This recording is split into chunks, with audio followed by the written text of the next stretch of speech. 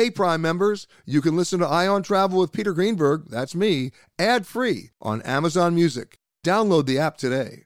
This spring, if you'd rather spend time enjoying your lawn instead of trying to keep it alive, there's good news. TruGreen is the easiest and most affordable way to get a beautiful lawn. All you have to do is water and mow, and they'll do the rest. Weed control, fertilization, aeration, and even some things you might not even think of. They'll do all of it, while you can do literally anything else. With TruGreen, you can have your lawn looking as good as a putting green. That's not hyperbole. TruGreen is the official lawn care treatment provider of the PGA Tour. TruGreen offers a satisfaction guarantee, and they have a verified best price promise, which guarantees you the lowest price with no compromise on quality. You do you. Let TruGreen do your lawn care. Visit TruGreen.com to get the best lawn at the best price with the best people guaranteed. Rakuten's Big Give Week is back with 15% cash back. It's a festival of savings at hundreds of stores, including Doc Martens, Ninja Kitchen, and Hotels.com. Prep for summer and save big on beauty, travel, electronics, and more. It's one of Rakuten's biggest cash back events, and it's on May 6th through May 13th. Join today for free and get an extra 10% cash back boost. Go to Rakuten.com or download the Rakuten app today. That's Rakuten. Shoppers get it. This episode of Travel Today with Peter Greenberg is brought to you by Audible.com, a leading provider of spoken audio information and entertainment.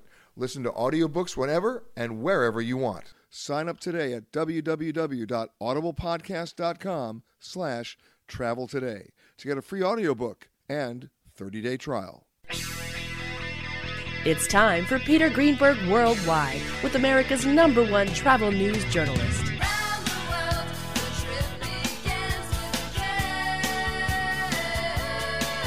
And now, the man who travels over 400,000 miles each year, your travel detective, Peter Greenberg. Hi, everybody. Peter Greenberg here, and welcome to the podcast that's done from a different location around the world every single week. One day Canada, the next day Thailand, then New York, London. You just never know. This week we come to you from Buenos Aires, Argentina, for the annual World Travel and Tourism Council Global Summit. And this is where the world's most influential movers and shakers in the travel industry come to figure out what they're doing right, what they're doing wrong, and what they can do better. A lot of surprises, some interesting trends that needed more interpretation. And that's what they're doing here. And my first guest on the show this week is someone who I've known for a long time, who is one of those movers and shakers. He's the CEO of Marriott, Mr. Arne Sorensen. How are you? I'm good, Peter. Good to see you. Let's get right into this. A former radio host? Yeah, former radio host in college. Yeah, you can see I didn't make my career in radio. And what was the name of that show? Night Breezes. It always opened with an Earth, Wind, and Fire song. And it was something I enjoyed myself with. I'm not sure I had many listeners. Are there tapes available? I doubt it. Well, this was a pre-internet There's show. always the past that can come back to haunt you, you know. Before everything was recorded. Did you take requests? It was called Night Breezes. Occasionally people would call in. Okay, yeah. But nobody asked to play Misty for you. Nobody asked. No, Okay, I never played Play Misty for you. All right, let's move on to the more important things like travel and tourism around the world and those numbers that are staggering right now. We know about the GDP stuff, and that's part of the WTTC mantra, if you will, about 10% of global GDP, 1 out of every 10 jobs. One of the surprises is 1 out of 5 new jobs is now created by the travel and tourism industry. But from your perch at Marriott, what are you seeing that's either exciting you or worrying you? Well, the biggest excitement is that for 2 reasons, we are moving more and more towards travel and tourism. And maybe include dining in this for a second. One reason is that increasingly we want experiences. We are ranking higher in our order of priorities, special things we can remember, than we are buying stuff. Right. And if you compare it to when I was starting work, we were consumed with, okay, when am I going to buy a car? When am I going to buy a house? I'm going to invest for the future and, know, whatever it is, IRAs or whatever it is. Your kids don't want a car anymore. I've got 4 adult kids. None of them has a car. Wow. But they want a vacation or they want to go out and have a great meal. Maybe they know somebody. Maybe, but I think most importantly, it's because they value those experiences, and to some extent, they want to share those. Well, they value those experiences more, right? That's right. And so that's one reason we see more and more travel. The second is really the growth of the global middle class, and obviously that's quite germane to WTTC's conversation, which is about international travel as much as domestic travel. And there we're seeing that for the first time, we have hundreds of millions of folks who now have the resources to do more than worry about a roof over their heads, food for their children, and a job and health care. But not only resources, they're making conscious choices that they're going to deny themselves something else in order to have those experiences. Yes, but they are first getting their fundamental needs met. Right. And until your fundamental needs are met, you really don't have choice. Never right? bothered me. No, just kidding. No, but I hear what you're saying. And yet earlier today, I was listening to one of your panels about income distribution gaps. Yep. That's a staggering gap, and it's only getting wider. Well, and this would be the area of concern. And so it could be, we could focus on income inequality. I think more important than that, though, is there's a sense in many places in the world that the opportunity available to people is not enough. That their wages have been stagnant, or there aren't jobs available, or we're not sure which job to go for. It's not clear what our future is going to look like, and that has been tapped into by politicians around the world as something that propels them into office, and obviously can be a concerning area. We need to make sure, as a travel industry, people understand the statistic you shared before. We created 1 in 5 jobs in 2017 across the globe. So this is a place that creates opportunities. And I do make a distinction, and maybe you'll agree with this. You know, there's a wonderful billboard in Los Angeles, and it says, "Oh, you're an actor?" And then this billboard flips, says, "Which restaurant?"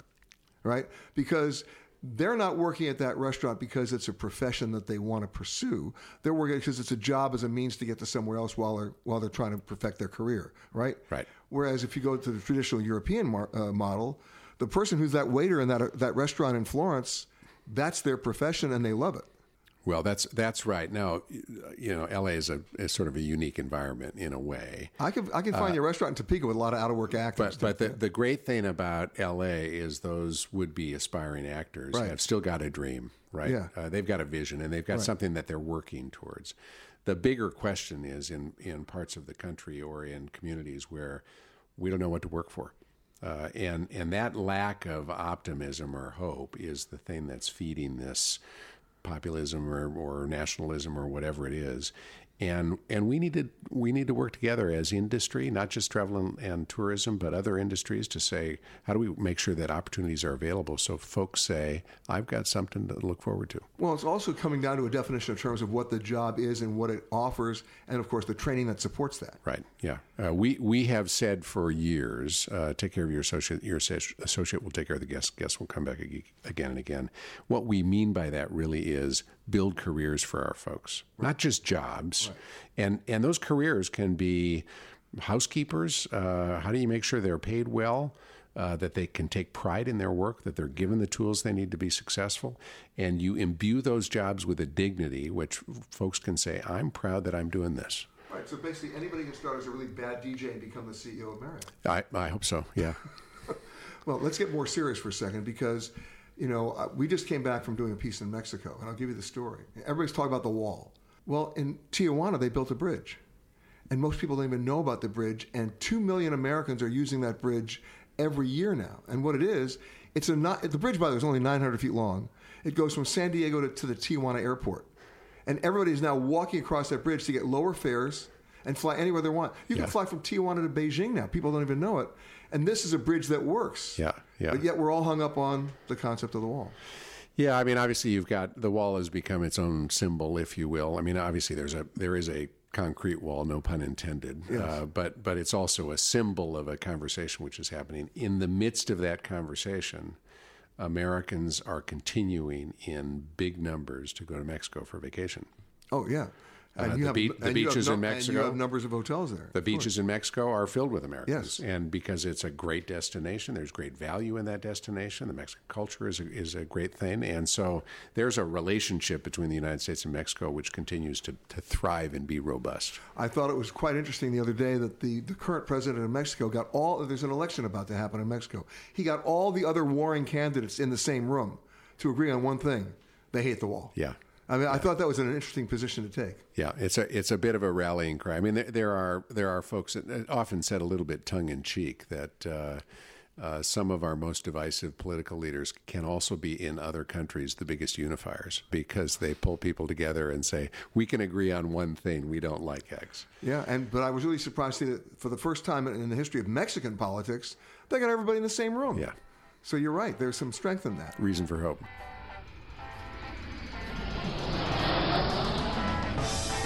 If you are continuing on to another Southwest destination, please make sure that you check the monitors inside the terminal for your proper gate and flight information.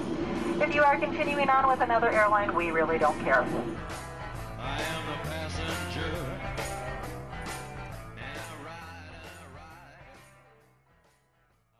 You're opening up one new hotel around the world every 14 hours. Well, we did a careful calculation at the beginning of 2017 and said in 2017, 2018, and 2019, we will open on average one hotel every 14 hours around the world over a 3-year period of time. It's a lot of hotels. And by the way, I could do that math, yes. I hear that statistic, and sometimes I think, oh my goodness, how are we going to get this all done? Actually, in 18, we'll open more hotels than we opened in 17, and in 19, so we'll open more hotels. So 12 and a half hours? So it's going to be a little bit more frequently than every 14 hours. Another statistic, in 2017, we signed more than 2 hotel deals a day. Our development team around the world. Virtually none of those are opened yet, right. But they are openings that they're in the pipeline and they're coming down the pike. Yep. Well, if you take a look at airline development, when you look at the airlines that have gotten into trouble, they're the ones that grew too fast, right? They weren't managing the growth, right? How do you manage one hotel every, 12 and a half hours? Well, we do it with great partnerships. So here we are in Buenos Aires. We've got 11 hotels open. I think we've got three or four that we're talking about in the development pipeline. Every one of those development deals is with a local Argentine partner. They know how to build in the market. We wouldn't pretend to know how to build something in this market. They understand it more deeply than we do, and so they understand what's happening in Argentine politics. They say this is a bet we think we want to make based on our prospects for the economy. We're working with them. We hope that they're financing the hotels right. Obviously, a hotel asset is a multi-decade asset, and there will be times over their lives where they perform extraordinarily well. There'll be some times when they perform less well. Right. They need to be financially structured in a way that allows them to weather that. But they also have to understand their demographics and the audience that's particular to individual brands. Well, they have to understand the demand dynamics, and they also have to understand the branding dynamics. And obviously, we one of the reasons we're signing so many hotel deals is we've got a great portfolio of 30 brands where folks can say, all right, in this market, given what's already here or what's not here, here's the brand I think that is most interesting, and we've probably got a solution for them. I'll tell you a story. I was at an industry conference recently, and I said, and this is right after the Marriott Starwood deal, can anybody here, and there were only people in there, not consumers, industry people, can anybody here name all the Marriott brands? Yeah. One guy raised his hand and said, and who do you work for? Yeah. Marriott. Marriott. And he named them. And it got applause. Said, no, don't sit down yet. Now, can you define them? Yeah. And that was a tougher challenge. Yeah. Yeah, that's right. I mean, in a sense, you can, I use St. Regis and Ritz-Carlton often as the illustration of this. Ritz-Carlton, Marriott has had since 1995. St. Regis obviously was started by Starwood. They are both iconic global luxury brands. Why wouldn't you want both of them in your portfolio? Because they have both sets of loyal customers. Yeah, and over time we want to make sure we're drawing distinctions between the two. But ultimately, folks are going to be looking for a destination and an experience, and the more choice we can offer them, the more powerful our platform. Speaking of choice and loyalty, let's talk about frequent stay programs, because you had your merging issues between yours and Starwood's. Starwood had a great reputation, going back to Barry Sternlicht when he figured out no more blackout dates, and we're going to make this actually a valuable program where people can our biggest loyal customers actually get a chance to actually redeem it, who are, by the way, the least likely to do it anyway. Yeah. But when they want to do it, you better give it to them, right? How are you able to adjust with a new program that still spoke to what Starwood was doing? Well, as you mentioned earlier this week, we announced the profile, if you will, of the new merged program. 110 million members, growing at $1 million and a half a month, something like that. It drives a majority of our rooms business, that group, that community of folks. $1.5 million a month are joining. $1.5 million a month are joining. Wow. And what we, the Starwood folks were, of course, nervous from the beginning. We had invested in the SPG program. Suddenly Marriott's coming along. What are you going to do to my points? What are you going to do to the program I know and love? By the way, if Starwood had acquired Marriott, the Marriott Reward members would have said the same thing, because they had invested in the Marriott Rewards program. And we said, relax, we're going to be bigger, therefore we can find efficiencies. We're going to have a better credit card program with Amex and JP Morgan Chase. Therefore, there will be more economics there as well. We can deliver more value to our guests. We can deliver it more efficiently to our hotel owners and drive something which is classically a win-win circumstance. And we did that. On average, the value to of the program to our guests is going up by 20%. Because I remember when Sternlicht revamped their program at Starwood, he went to the owners and said, look, anytime you're more than 92% booked, let us block book some rooms at a rate that you can live with so that we can actually redeem those points to our highest loyalty members. Right. Is that the same principle you've kept? Well, that's right. There's some arcane stuff in here, but basically the notion is that the hotels are paid the value of the room they're giving up, if you will, for a redemption night. And in high season, they expect a better rate. And when it's high occupancy, they expect a better rate. And you'll pay that better rate. And we're paying that better rate. That's right. Wow. All right, now let's look at some other numbers. Visitation numbers to the United States. Something that I know concerns you. And you and I have talked about this before. They're not going up. Those numbers, I mean, they are going up in terms of the numbers of people not showing up. Yeah. Well, one of the frustrating things about this issue is how hard it is to get the data. In fact, the Department of Commerce announced last week that they're suspending the data. What does that mean? Because they're not confident that the data that's been reported so far is accurate. Are you confident? Well, when they're not confident, that gives me less reason to be confident. Of course, we look at our own data. But you can tell from your own, right? Yeah, year over year. Yes and no. I mean, we can look in New York and say, okay, our best guess, what do we think is international arrivals in those hotels, et cetera. And generally, I think what we see is that the U.S. inbound business from all foreign markets was about flat, 17 versus 16, in a globe in which international travel was up 7%.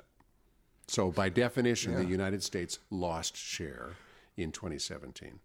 That loss of share is a real loss of jobs. A few more statistics. Yeah. About 75 million annual visitors to the United States. And where was it like 3 years ago? Well, before 9/11, it was 100 million. Right, and we had that 10-year lost decade. Well, that's right. Yeah. And of course, part of that is perfectly logical. We erected a security apparatus that was had to be done. But we know that if we had another 30 million visitors, we'd have another million jobs in the United States. And that's just math. So, again, the loss of share is a direct loss of jobs in the United States. And part of what you do in another capacity that you have with Brand USA is to talk to the government officials in the U.S. to try to let them relate to those numbers. Brand USA really is all about communicating the invitation to the rest of the world to come and see us in the United States. Not to come and immigrate to the United States, not to move to the United States, not to come do damage to the United States, but come and take a vacation in the United States, explore it, spend money in hotels and restaurants and retail and amusements and all the other things you get to do. Take that memory home. Speak positively about the United States, which people do once they've experienced it. It's an easy message to deliver. Right. And it's easy math to do. It's very easy math. But now you have to go to the Secretary of Commerce. You got to go to the U.S. Department of all those different agencies that have an impact on the perception and the optics to explain to them perhaps the damage that's been done. Well, that's right. I mean, and there are a number of travel organizations that are engaged in this conversation. I think the government understands the economic power of travel and tourism, and I think they want very much to make sure that it continues to be a robust industry. But again, there are many political agendas, and we've got to make sure that we can walk this path, which is to say we do need to enhance security, but at the same time, we do want you to come and take your vacation in the United States. Both those messages can be communicated. Because looking at New York as an example, 5 years ago there was a room shortage in New York. Now everybody showed up and built a hotel out of every little warehouse they could find. You have a huge number of rooms in New York you'd have to fill anyway. And you couple that with a drop in international arrivals, that's a problem. Yeah, that's right, although it's all relative. New York is still, the hotels in New York are still chock-a-block. Your hotel, I need an air traffic controller in there, the Marriott Marquis. That and the Hilton, those are the two biggest ones on the block, right? Yeah, the Marquis is the biggest hotel in New York. How many rooms? That's right, 2,000. That's a lot of rooms. Yeah. It's a lot of checkouts. And full virtually every night. Toto, I have a feeling we're not in Kansas anymore.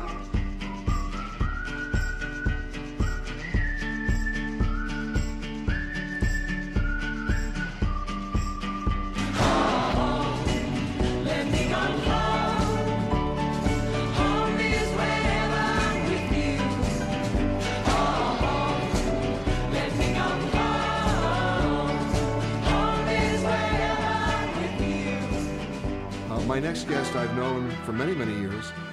He runs a company called Certares, which you probably haven't heard of, but you have heard of some of the companies he does own. and run. His name is Greg O'Hara. Thank you for joining us, Greg. One of which, of course, is American Express Global Business. And one of the things that you do is track trends in travel. That's true. I mean, you monitor that like a hawk, right? I mean, because as the needle moves 1 degree, you better anticipate it or you better recover. That's true. So one of the things that came up this morning in the discussion here at WTTC is this huge income distribution gap that is, since 1987, has been staggering in terms of the width. Yes. How do you see that impacting travel? So we think that the general trend as people get older these days is that they also get richer. And that's true in almost every income category. Even low-income and middle-income people are getting richer as they get older, mostly because they're not buying assets. When you and I were young guys... Those material things. Yes. They're not buying watches, they're not buying homes, they're not buying all kinds of things. By the way, I went by one of the airports the other day at a peak travel time, and they had huge area there for duty-free watches, empty. Yes. Well, that was full when we were young guys. Yeah. And today, people are looking for experiences. Oftentimes, people take multi-generational trips. Grandparents who are wealthy take parents who are less wealthy, take millennials who are even less wealthy, and they all go together. One of the trends we've seen, for instance, at one of our portfolio companies, AMA Waterways, is that we have a lot of people. That business is up probably 20 or 30%. We actually broadcast from one of their ships just about 3 weeks ago. Excellent. In Amsterdam. Yeah. I didn't know that. Now you do. There we go. And so we've seen that intergenerational travel, multi-generational travel happen, and that's one of the new trends. That didn't happen. You didn't generally take vacations, big vacations, with your grandparents and your parents and the kids. That was kind of confined to Disney World. Sure. I go back to 2007, 2008, the financial crisis, and I saw a boom then in multi-generational travel, but for a different reason. Sort of like a Last Supper mentality. People said, if we don't go this year, we're never going to go. Grab everybody, strap Granny to the roof and let's go. Part of that is demand elasticity. So what ends up happening in the travel business is if demand goes down for 3 to 6 months, it snaps back such that over the period of the last 12 months in any given period, it's almost always constant, which is up in lockstep with global GDP, so somewhere between 2 and 2.5% a year. So when you see that kind of growth and dare I say sustained growth, where do you see the big surprises? I mean, look, right now they're building cruise ships at a record number. Every shipyard's full at their 100% capacity. They're building ships of every size and pedigree. That's a lot of cabins to fill. Yes. Well, across our portfolio companies, we're probably the largest distributor of cruises in the world. Out of America, that's probably 30%-ish of all the cruises that get sold in America. And so we've seen a demand for that, and that has to do, I think, with aging. Cruising makes kind of life very, very simple. The product is really good. People really like it. But, I find that interesting. You say aging because the whole momentum in the cruising is to get the median age down. Sure, but the growth, if you look at it in ADR, tends to be in the older set. Carnival does a really good job, for instance, with the younger set. Right. And I think also you can cruising kind of fixes your costs. So it's a little bit like the all-inclusive vacations I took as a kid with my parents. So my parents could predict exactly how much the trip would cost. There wasn't a lot of variation. And I think cruising does a good job at that as well. So you're not concerned, though, about the huge amount of building going on. You think they'll be able to fill that capacity? Yeah, but at what price, right? That's the key. Yeah. Is we'll see what price. So far, prices are holding. They keep adding capacity. I think cruising is up 20, 35% a year, depending on what year you're in. And they seem to be able to hold price. So I'm not... Well, going back to your argument about experience, they're going to ports that you didn't even know they went to before. Yeah, right? It's not just a 7-day Caribbean cruise. We have a mutual friend, Manfredi Lefebvre, that he'll be on the show. Every time you mention some place that you think you never heard of, Manfredi tells us Silversea stops there. I mean, they're actually stopping in Bangladesh. Yes. I mean, who knew, right? Well, a lot of places, I think what you're looking at is the travel industry is reasonably good at rewarding reformers. So if they reform in Bangladesh, people migrate there. We saw the Prime Minister of Rwanda yesterday, and he's reforming, and people are migrating there. Yeah. Even Saudi Arabia, right? They're proposing all kinds of relaxations on their rules, and people will go there. They have great historical sites that a lot of people haven't seen in our lifetime. So we're talking about the world of experiential one-upsmanship. Everybody wants to be first on their block. True. Right? I mean, that's part of your core audience. Yes. We have that audience where we have a lot of people that are looking for experiences. A lot of people go back to the same places because there's comfort in that. And I think I said this morning, it's really, really hard to hate what you know. So I know in my own life, we choose destinations for our children where they get them out of their comfort zone. We went to Oman for a week, Thanksgiving a little while ago. We're going. And by the way, when I think Thanksgiving turkey, I think of Oman. Exactly. Yeah. And they did a great job. And please don't tell me you had turkey in Oman. No, I didn't. But highly recommend that trip to anybody. This summer we're going to the Republic of Georgia for a few days, and we expect to have a good experience there as well. We're talking to Greg O'Hara, the founder and CEO of Certares, and probably somebody who's involved in the next time you travel, you just didn't know it. Back with more from the WTTC in Buenos Aires with Greg and Peter Greenberg right after this. Peter Greenberg here with you from Buenos Aires. We've been speaking to Greg O'Hara, the founder and CEO of Certares. But once again, to bring people up to date, it's American Express Global Business Travel. You basically have a financial position in a river cruise company. Yes. I mean, you guys you're everywhere. I wouldn't say everywhere, but we're trying to be. You're not in waste management. No, we're not in waste management. Okay. Although it's a good business, I hear. Yeah, we'll sleep with the fishes. Mm-hmm. But bottom line is, as you see all the trends, what's the one that's worrying you? Worrying me. I don't like the protectionism, I would say, by a lot of the governments out there where they're starting to put up walls and borders. They're making a higher level of friction to travel. You're seeing that in inbound visitors to the United States. Those numbers are down. The numbers are down, which is sad because, again, like I said earlier, it's very difficult to hate what you know. The U.S. has spent the better part of the last 100 years educating the world, and they either stay here and become part of our society, or they go back home and they tell other people that we're not such bad people. And I'm sad to see that change. I think. Well, this is the second time we've seen it change. It changed right after 9/11, and it was like what they call the lost decade. Correct. And then it's changing again now, where people believe that the United States, for better or worse, mostly I think worse, that the United States is unwelcoming, inhospitable, closed. Because it is. I was an immigrant to the United States, so I had to go through the migration procedures. I had to go get a green card, and I'm someone that I was married to an American, right? So it was easy for me to do, and I'm someone that I saw that movie, Green Card. Yes. Fine. Yeah, it was. My wife would like that. The thing of it is my job has fungible locations, so I can work wherever I want to. I love living in the U.S., and I elected to pay taxes here, and it was a very difficult process. I can't imagine what it's like for people with less resources than I have. And yet, what do you do to make that better now?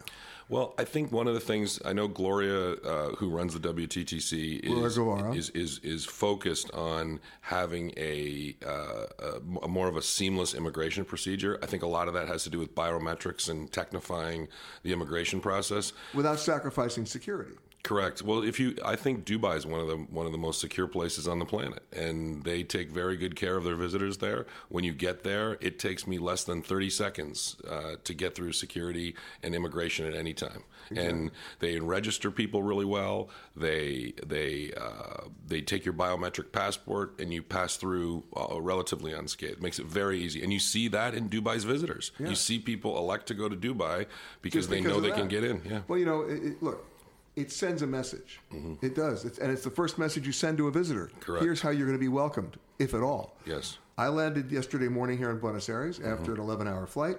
I spent an hour and 20 minutes just to get through immigration because they had 25 different immigration stands, of which 9 were occupied. And they were hosting the World Travel and Tourism Council. So it was interesting. Had you made a left turn, yeah, there was a fast lane you could have gone through because you were visiting from the WTTC. Yes, but they didn't mark it well.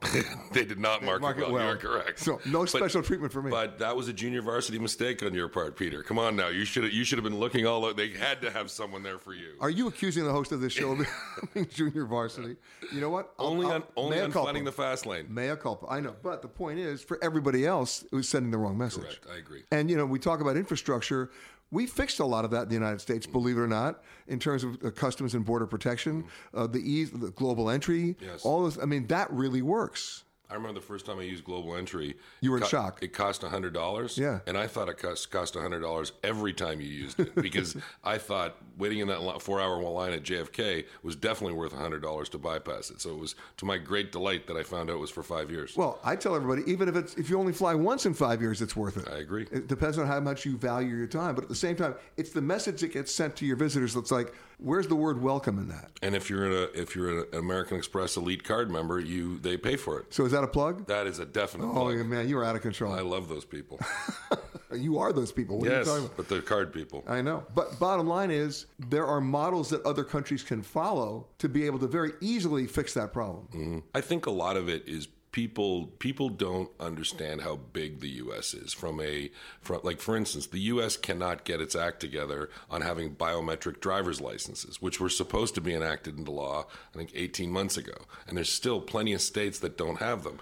They actually are. You're unable to use them to board aircraft. That's right. It's the ID law, which they just had to extend because they couldn't fix it. Correct. And I think part of that is because it's so big. So people underestimate the number of visitors. I don't know if you have this experience in Europe, but when I go to Europe, they forget that the market in the U.S. is usually 10 times as big as their individual home country market. Exactly. So it's usually 10 times as hard to fix. Riding along in my automobile, my baby beside me at the wheel, cruising and playing the radio, with no particular place to go. From National Geographic Traveler and a few other things, Costas Christ, how are you? Hi, Peter. Great to be with you right here. I know. I mean, normally we just do this by phone, and you're up in your farm in Maine. You still haven't delivered me any blueberries. I'm very upset. Well, the season's coming. The season's coming, so now you're really not off the hook. But let's get down to real brass tacks here. You and I have had this conversation before about the word sustainable. Everybody's got a different definition of it. It's sort of like ecotourism. We don't have to revisit that. But what you guys have just done, which I think is interesting, is taken that word sustainable and connect it to a relatability quotient about luxury travel. What do luxury travelers want, and do they even care about sustainable travel? And the answer is? Well, the answer is yes, because Virtuoso just did their annual, what they call Lux Travel Report. And the 2018 Lux Travel Report showed right across the board a growth in interest, and this is real, this is tangible, and this is, through a global survey carried out through Virtuoso Travel Advisors around the world, about 16,000 of them all around the world. In every instance, they reported growth in interest, except one category, what they referred to as the matures, the 80-year-olds.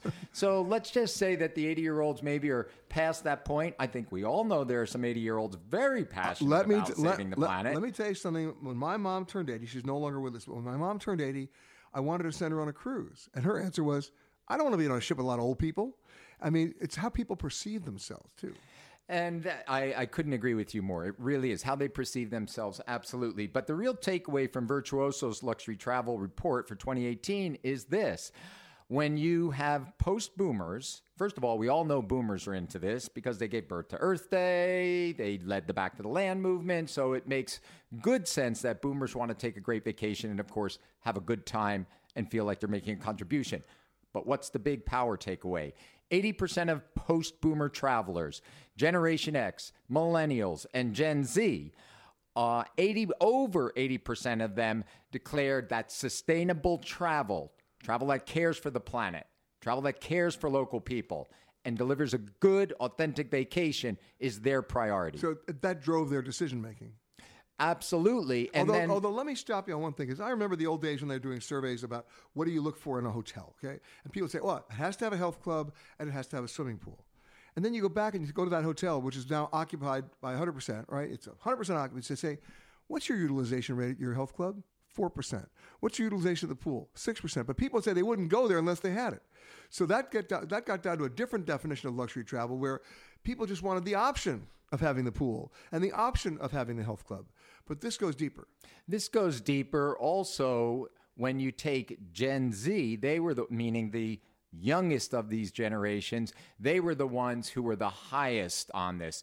And when they reach, Virtuoso right now is saying that when they reach their buying capacity, when they have money, those teenagers now, they're going to overwhelmingly go for travel that, no, they're not asking about a hotel with a pool. They're not asking about, the health club. What they're saying is, I want to go on a great vacation, but I want to know what you're doing for your local community and how are you helping to protect the environment. They want to follow the money. Well, I'll give you another example. I was just talking to a group of millennials at Northwestern University who were doing a study of sustainability as a case study in Singapore. And I was talking to the head of the group, and there was one thing he said to me that really struck me. And what he said was this. He said, when we were looking at some of the hotels in Singapore and their sustainability, and they were sending us information saying, we're doing this, we're doing that, we didn't focus on it that much. And I was like, well, wait a minute. I thought you guys are all about this stuff. They said, the reason we didn't focus on it is because we expect it. They were treating it as if it was some extra thing they were doing. We consider this standard business. We wouldn't even look at them. That's like telling us, hey, I'll go to your hotel if you have a bed. They're like, duh. Yeah. It's like, that's the definition of a hotel. They're now saying, yes. So now that brings up a question I want us to ponder, because we're going to take a break in a second, but I want everybody to think about this. It's one thing for them to say, yeah, we expect the bed, if you excuse the analogy, but are the hotels responding fast enough, or the resorts or the destinations, to meet those expectations, as opposed to saying, oh, it's an option? I'm one of those guys who, and I'm sure you do this, when my airline ticket approaches the cost of a Toyota, I question where I'm sitting on the plane. I mean, it's one of those things where, where's the value there, right? And when someone tells me that they're doing something that is supposedly great for the environment, or is sustainable, or is dealing with a local culture in a way that is meaningful for them, the cynic in me says, really? Show me the money. I really want to know what's going on. So when you tell me that the group that you're talking to is saying, oh, no, we're not waiting for this as an extra. We want all these things built into the package because we're expecting it to be built into the package. How many hotels are actually doing that now? How many resorts are actually doing that as a part of their mission statement, if you will? And I like the way you said as part of their mission statement, because more and more they are. Peter, you and I are sitting right now in a Hilton Hotel in Buenos Aires. As you just mentioned, we're at the World Travel and Tourism Council Global Travel Summit. What do we see all over the place? When I walked in to check into the lobby, right there, front and center, Hilton has a sign saying travel with purpose. Now, if you go on Hilton's website and you hit travel with purpose, see what comes up. They will list out the things they are doing in a commitment to have a smaller environmental footprint, emphasize the positive, and contribute to the community. And they're not the only ones. But let me ask you the second question following that. It's one thing about what they're doing. How do they involve their guests? Well, this now is really kind of the cutting edge, because it's not enough to just say we're doing it. We want to actually educate guests. So first of all, in the case of Hilton, just by simply having that so visible, they are already beginning to engage their guests. Just think of whoever. What does that mean, traveling with purpose, coming up? What's this? Is this something we can buy? What's this? Somebody explains that to them or tells them, take a look at this website. What does it mean? Well, it can mean anything. For example, in this community, Hilton could be partnering with Tourism Cares on Thursday afternoon, where they're going to bring people from this summit, who are guests, by the way, to contribute to rebuilding the Buenos Aires Eco Park downtown. Do you know one of the other things in the Virtuoso Lux survey that was off the charts? People want to get hands-on. They want to feel like they're actually volunteering. And what that means, as opposed to just writing a check. Yes, that's right. And some will want to write a check. And you know what? If they write it to the right organizations, that's a great thing. I'll tell you another one. Francis Ford Coppola. He'll be appearing here tomorrow. Okay, when his group go to Las Vegas to attend the Virtuoso Travel Week on Tuesday night, when many hotels are throwing, parties and cocktails to, talk about what they're doing, Coppola's group goes to the local women's shelter and brings the volunteers instead of at a cocktail, and they spend the night working with local women in a battered, abused women's shelter. And probably have a much better time in terms of genuine experience. And absolutely, not only meeting fascinating, interesting people, changing your perception of what a women's shelter, what a survivor of sexual harassment or abuse or whatever may by be. the way, folks, in case you hadn't noticed, you go to a women's shelter, you're not seeing aliens, you're seeing your neighbors. Got it. Yeah, that's it. So again, what I'm getting at here is, in that sense, the sky's the limit in ways that we can do things for local people, for the planet. We're just getting started, and I'm excited that the younger generations, and I'm a baby boomer, Peter, just like you, the younger generations coming up behind us are taking this to the next level, and the next level for me is not, oh, tell me what you're doing extra. They're saying this should be the definition of what your travel company is, and if it's not there, I don't want to go with you. So they vote with their wallet. And people can do that. What's interesting to me, though, is it's not about rate anymore, is it? It's not about the rate you're paying. It's about the value you're perceiving and receiving. The value you're receiving and the impact you're having. Yeah, I forgot that part of it. Sure. But it's got to be tangible. It always does. You know, you've heard me say it before, we're not in a trend of travel. We're in a transformation of travel. We are literally seeing the travel industry before our eyes undergo a revolution. Those who've been slow to respond to it, meaning the sustainability revolution, those who've been slow to respond, they're going to be left by the wayside. So we're seeing not only, I mentioned Hilton a moment ago, I can hardly think of one major hotel group in the world that doesn't have this issue of how do we commit to a local community and demonstrate to our guests our care for the planet. Well, one of the reasons why you're seeing so many hotels doing it is basic competition. They see the other guys doing it, go, we better do it too. Yes, and the other question is if doing good means doing well in a business sense, I'm all for it. I'd love to see the business world make money by being environmentally friendly, because I'm tired of seeing the business world, and I mean all of it in the context of whether it's energy or others that are out there making money by polluting. Those days are over. I'm very happy to say that National Geographic in just a few months' time is going to announce a major global campaign to get rid of what we call, first use or one-time use plastics. You may have seen the news in the Mediterranean, the world's most popular tourism destination next to the Caribbean. A sperm whale washed up on shore. Nobody knew how it died or why it died. So they saw what it ingested. 60 pounds of plastic trash floating in the seas. We cannot let this continue.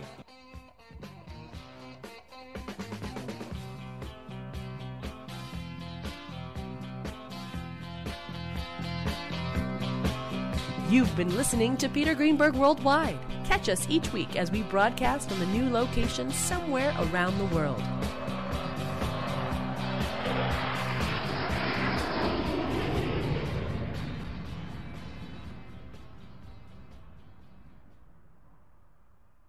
If you like Ion Travel with Peter Greenberg, you can listen early and ad-free right now by joining Wondery Plus in the Wondery app or on Apple Podcasts.